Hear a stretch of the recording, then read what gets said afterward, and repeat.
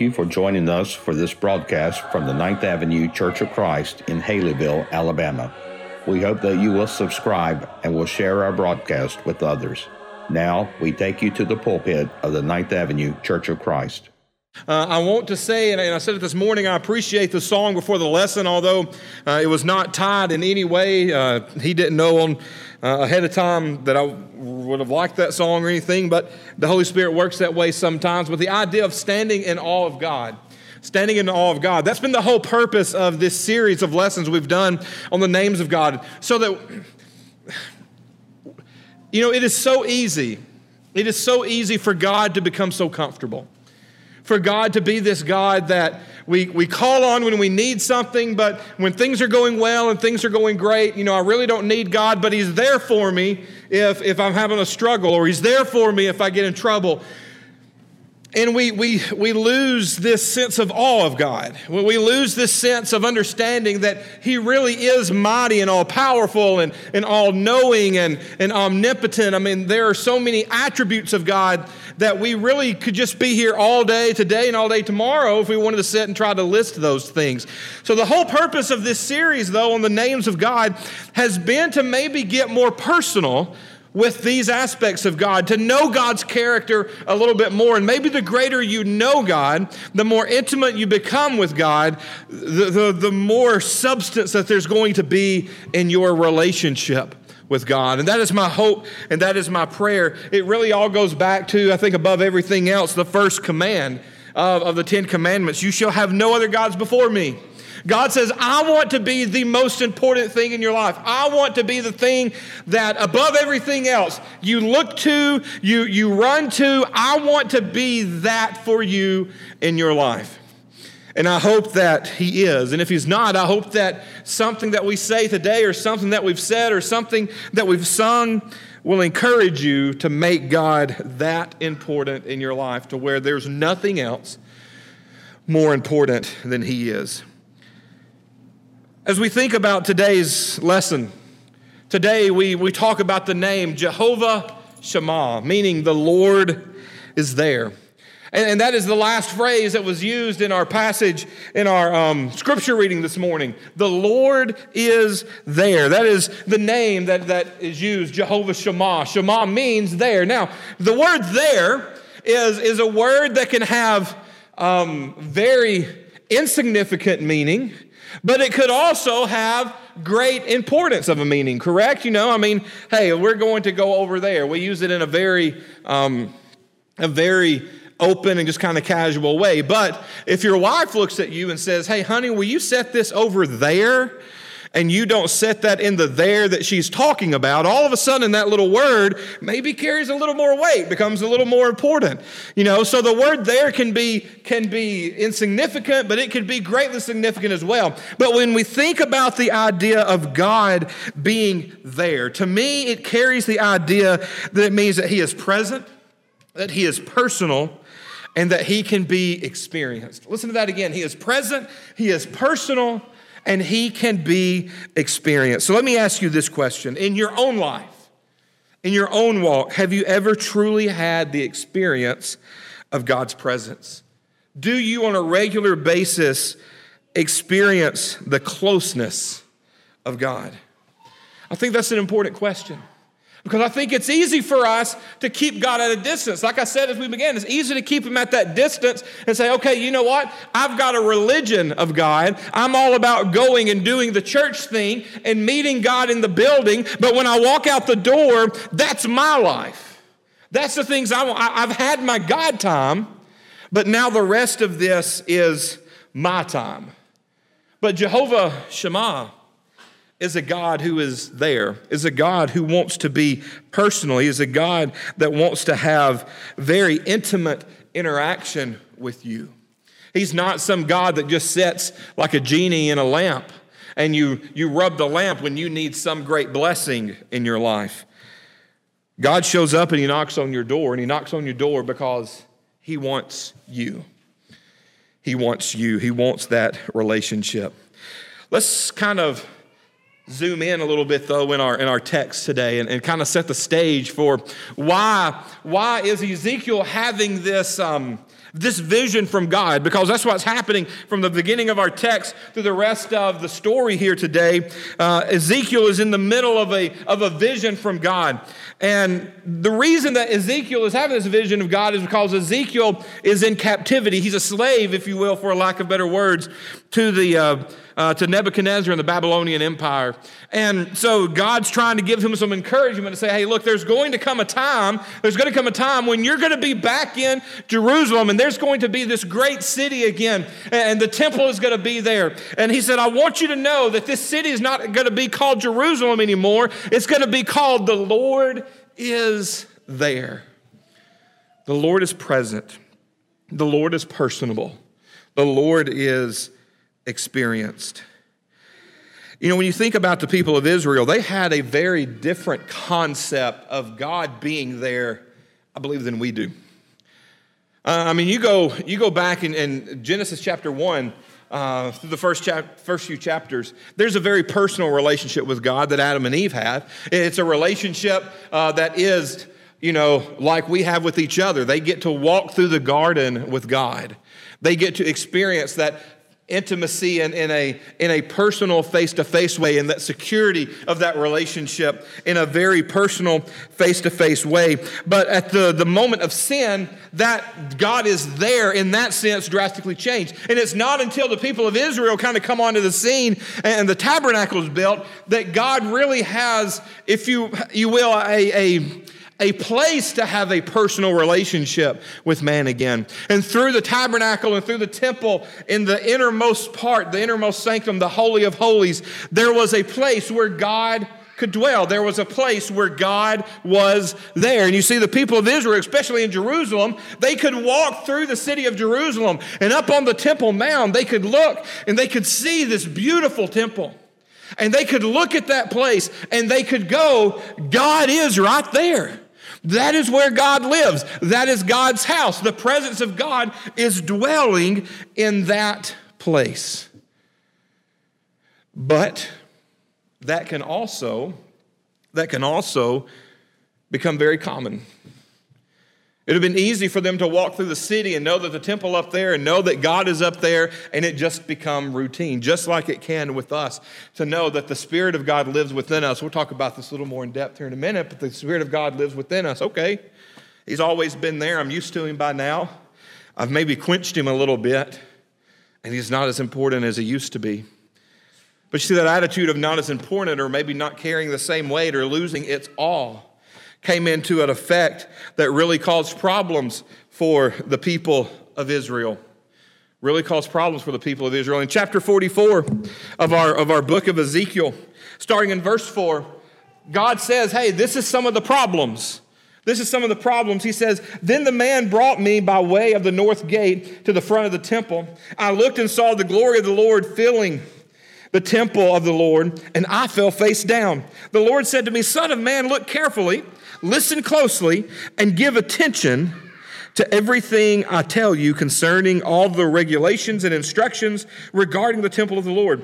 Give attention to the entrance of the temple and to the exits of the sanctuary. Say to rebellious Israel, this is what the sovereign Lord says. Enough of your detestable practices, people of Israel. In addition to all your other detestable practices, you brought foreigners, uncircumcised in the heart and flesh, into my sanctuary, desecrating my temple, while you offered me food, fat, and blood. And you broke my covenant. Instead of carrying on your duties in regard to my holy things, you put others in charge of my sanctuary. So you've got this group of people that really, these three things happen. Number one, they lost the wonder and majesty of God. God became routine. Oh, God's over there. God's over there. He's over there, but He's not over here. He's up there, but He's not involved in my life. He's over there, but He's not important in my family and in my marriage and in my relationship with my kids. He's just over there. And they had lost that awness of God. They had bought into the lie of comparison. As you read through the story of the people of Israel, through the story of the prophets, you see that they had begun to think that, hey, we're God's people. We're so much better than everybody else. It doesn't matter what we do or how we live. As long as we're God's chosen people, we're okay. We're better than these pagans, even though we're living the same type of life that they are. God says, no, That doesn't work either. Because you're either on my side or you're not. You either live for me or you don't. You either love me and keep my commands or you don't. And when you live on the side of don't, you live on the side of being separated from God. And in the people of Israel's place, what that meant is here in captivity, they're separated from their homes. They're separated from their temple. They're separated from the presence of their God who used to live over there. And then they believed their outward religion was the most important. As long as they got the tradition right. As long as they got the symbolism right, as long as it looked good, as long as everybody was impressed, as long as things were decent and in order, is all that mattered. It was more about the religion than the relationship. And we have to be careful about all of these things, that if we're not careful, we fall into the same trap. We fall into the same ruts. We fall into the same direction as the people of Israel. And just like the people of Israel, if we're not careful, will be separated from God. But God comes in and he's having this vision with Ezekiel and he's saying, look, I'm telling you there's hope. That was the whole purpose of the vision. There's hope that there's going to come a time where you're no longer separated from me. There's going to come a time where we're going to reinstate all these things that you've lost, and the place in Israel, the place in Judah, the place of worship, the temple is going to be rebuilt. It's going to be a wonderful place. And he says it's going to be called the Lord is there. God is there. This is where I am present. So it was a very encouraging kind of vision and name of God. And so that brings us to the question, well, what does all of that have to do with us? And I think that's an important question to ask. What does all of this have to do with us? Well, I believe the same God that loved the people of Israel loves us. I believe the same God that wanted the people of Israel to have a relationship with him wants Christians to have a relationship with him today. And he has gone to extraordinary measures to make sure that we have that avenue to be saved and to have that relationship. And so what does that mean for us? Well, let's look at the biblical 3 points of a sermon, right? 3 points of a sermon here. That's my new motto is 3 points and a poem, right? 3 points and a poem. Let's go with this, God with us. That's the first thing that I want you to think about this morning. Matthew chapter 1, verses 22 through 23. A verse that you'll remember as we get to the end of it. All this took place to fulfill what the Lord had said through the prophet. The virgin will conceive and give birth to a son, and he will be called Emmanuel, which means God, what? With us. John chapter 1 and verse 14. The Word became flesh and made his dwelling among us. We have seen his glory, the glory of the one and only Son, who came from the Father full of grace. One author puts it this way, and I believe this is an amazing picture that's painted with words. It all happened in a moment, a most remarkable moment.